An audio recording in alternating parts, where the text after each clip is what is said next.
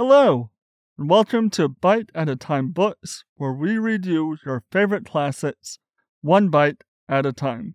I am your guest host, Josh Swallison, and today we will be concluding A Christmas Carol by Charles Dickens. Chapter 5. The End of It. Yes, and the bedpost was his own. The bed was his own. The room was his own. Best and happiest of all, the time before him was his own, to make amends in. I will live in the past, the present, and the future, Scrooge repeated, as he scrambled out of bed. The spirits of all three shall strive within me. O Jacob Marley, heaven and the Christmas time be praised for this. I say it on my knees, old Jacob, on my knees. He was so fluttered and so glowing with his usual intentions that his broken voice could scarcely answer to his call. He had been sobbing violently in his conflict with the spirit, and his face was wet with tears. "These are not torn down," cried Scrooge, folding one of his bed curtains in his arms. "They are not torn down, rings and all. They are here. I am here. The shadows of things that would have been may be dispelled. They will be. I know they will." His hands were busy with his garments all this time, turning them inside and out, putting them on upside down, tearing them, mislaying them, making them parties to every kind of extravagance. "I don't know what to do," cried Scrooge, laughing and crying in the same breath, and making a perfect lampoon of himself in his stockings. "I am as light as a feather. I am as happy as an angel. I am as merry as a schoolboy. I am as giddy as a drunken man. A Merry Christmas to everybody. A happy year to all the world. Hello there! Whoop, hello!" He had frisked into the sitting room and was now standing there, perfectly winded. "There, the saucepan that the gruel was in," cried Scrooge, starting off again, going round the fireplace. "There's the door by which the ghost of Jacob Marley entered. That's the corner where the ghost of Christmas present sat. There's the window where I saw the wandering spirits. It's all right. It's all true. It all happened. Ha ha ha!" Really, for a man who had been out of practice for so many years, it was a splendid laugh, a most illustrious laugh, the father of a long, long line of brilliant laughs. "I don't know what day of the month it is," said Scrooge. "I don't know how long I've been among the spirits. I don't know anything. I'm quite a baby. Never mind, I don't care. I'd rather be a baby. Hello, whoop, hello here." He was checked in his transports by the churches ringing out the lustiest peals he had ever heard. Clash, clang, hammer, ding, dawn, bell, bell, dawn, ding, hammer, clang, clash, oh, glorious, glorious. Running to the window, he opened it and put out his head. No fog, no mist, clear, bright, jovial, stirring, cold, cold, piping for the blood to dance to, golden sunlight, heavenly sky, sweet fresh air, merry bells. Oh, glorious, glorious. "What's today?" cried Scrooge, looking down to a boy in Sunday clothes, who perhaps he loitered in to look about him. "Eh?" returned the boy, all with his might of wonder. "What's today, my fine fellow?" said Scrooge. "Today?" cried the boy. "Why, it's Christmas Day." "It's Christmas Day," said Scrooge to himself. "I haven't missed it. The spirits have done it all in one night. They can do anything they like. Of course they can. Of course they can. Hello, my fine fellow." "Hello," returned the boy. "Do you know the poulterers in the next street but one, at the corner?" "I should hope I did," replied the lad. "An intelligent boy," said Scrooge. "A remarkable boy. Do you know whether they've sold the prize turkey that was hanging up there? Not the little prize turkey, the big one." "What, the one as big as me?" returned the boy. "What a delightful boy," said Scrooge. "It's a pleasure to talk to him. Yes, my buck." "It's hanging there now," replied the boy. "Is it? Go and buy it." "Walker?" No, I'm in earnest. Go and buy it, and tell him to bring it here, that I may give them the direction where to take it. Come back with the man, and I'll give you a shilling. Come back with him in less than 5 minutes, and I'll give you half a crown." The boy was off like a shot.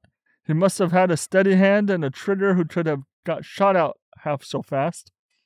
"I'll send it to Bob Cratchit's," whispered Scrooge, rubbing his hands and splitting with a laugh. "He shan't know who sends it. It's twice the size of Tiny Tim. Joe Miller never made such a joke as sending it to Bob's will be." The hand in which he wrote the address was not a steady one, but write it he did somehow, and went downstairs to open the street door, ready for the coming of the poulterer's man.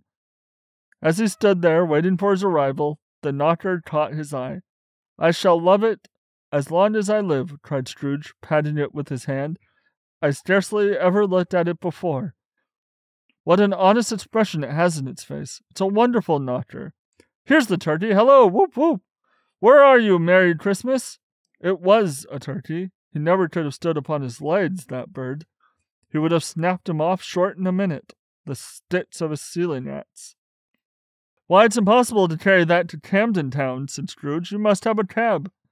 The chuckle with which he said this, and the chuckle with which he paid for the turkey, and the chuckle with which he paid for the cab, and the chuckle with which he recompensed the boy, were only to be exceeded by the chuckle with which he sat down breathless in his chair again, and chuckled till he cried.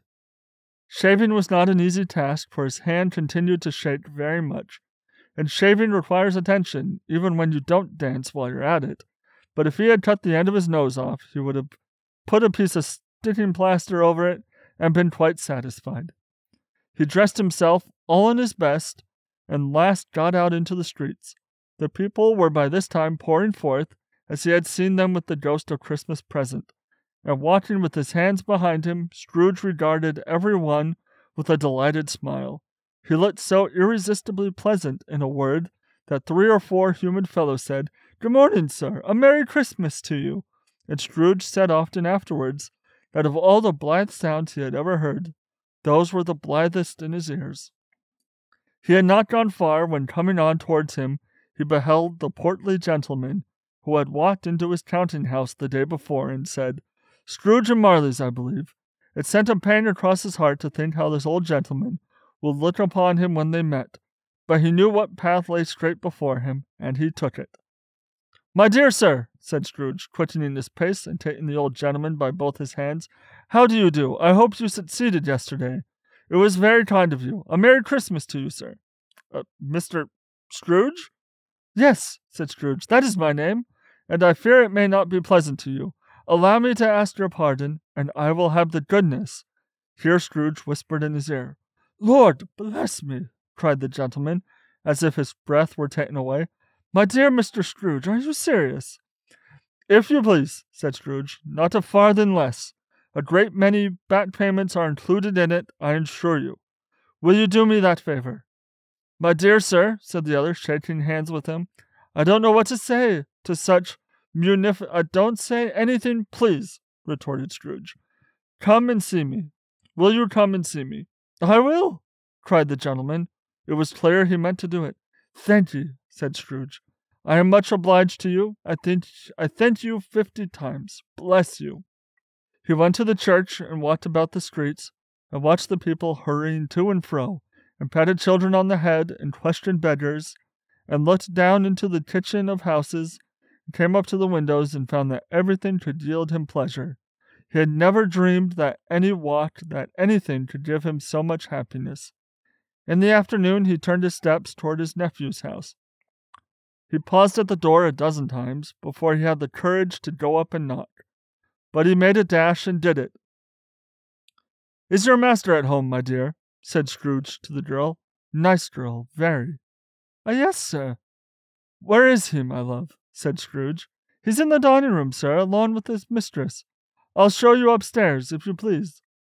"Thank ye, he knows me," said Scrooge, with his hand already on the dining room lock. "I'll go in there, my dear." He turned it gently and sidled his face in round the door. They were looking at the table, which was spread out in great array, for these young housekeepers are always nervous on such points, and like to see that everything is right. "Fred!" said Scrooge.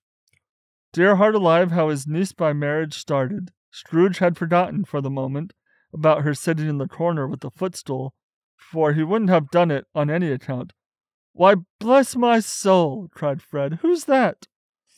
"It is I, your Uncle Scrooge. I have come to dinner. Will you let me in, Fred?" Let him in? It is a mercy he didn't shake his arm off. He was at home in 5 minutes. Nothing could be heartier. His niece looked just the same. So did Topper when he came. So did the plump sister when she came. So did everyone when they came. Wonderful party, wonderful games, wonderful unanimity, wonderful happiness. But he was early at the office the next morning. Oh, he was early there. If he could only be there first and catch Bob Cratchit coming late. That was the thing he had set his heart upon. As he did it, yes he did, the clock struck 9, no Bob. A quarter past, no Bob. He was full 18 minutes and a half beyond his time. Scrooge sat with his door wide open, that he might see him come into the tank. His hat was off before he opened the door, his comforter too. He was on his stool in a jiffy, driving away with his pen, as if he were trying to overtake 9 o'clock. "Hello," growled Scrooge in his accustomed voice, as near as he could feign it. "What do you mean by coming here at this time of day?" "I am very sorry, sir," said Bob. "I am behind my time." "You are?" repeated Scrooge. "Yes, I think you are. Step this way, if you please." "It's only once a year, sir," pleaded Bob, appearing from the tank. "It shall not be repeated. I was making rather merry yesterday, sir." "Now, I'll tell you what, my friend," said Scrooge. "I am not going to stand this sort of thing any longer, and therefore," he continued, leaping from his stool and giving Bob such a dig in the waistcoat that he staggered back in the tent again, "what therefore I am about to raise your salary." Bob trembled and got a little nearer to the ruler. He had a momentary idea of knocking Scrooge down with it, holding him and calling to the people in the court for help and a straight waistcoat. "A Merry Christmas, Bob," said Scrooge, with an earnestness that could not be mistaken, as he clapped him on the back. "A merrier Christmas, Bob, my good fellow, than I have given you for many a year. I'll raise your salary, and endeavor to assist your struggling family, and we will discuss your affairs this very afternoon over a Christmas bowl of smoking bishop. Bob, make up the fires and buy another coal scuttle before you don't another. Bob Cratchit." Scrooge was better than his word. He did it all, and infinitely more. And to Tiny Tim, who did not die, he was a second father. He became as good a friend, as good a master, and as good a man as the good old city knew, or any other good old city, town, or borough in the good old world. Some people laughed to see the alteration in him, but he let them laugh, and little heeded them, for he was wise enough to know that nothing ever happened on this globe for good at which some people did not have their fill of laughter in the outset, and knowing that such as these would be blind away, he thought it quite as well that they should wrinkle up their eyes in grins and have the malady in less attractive forms. His own heart laughed, and that was quite enough for him.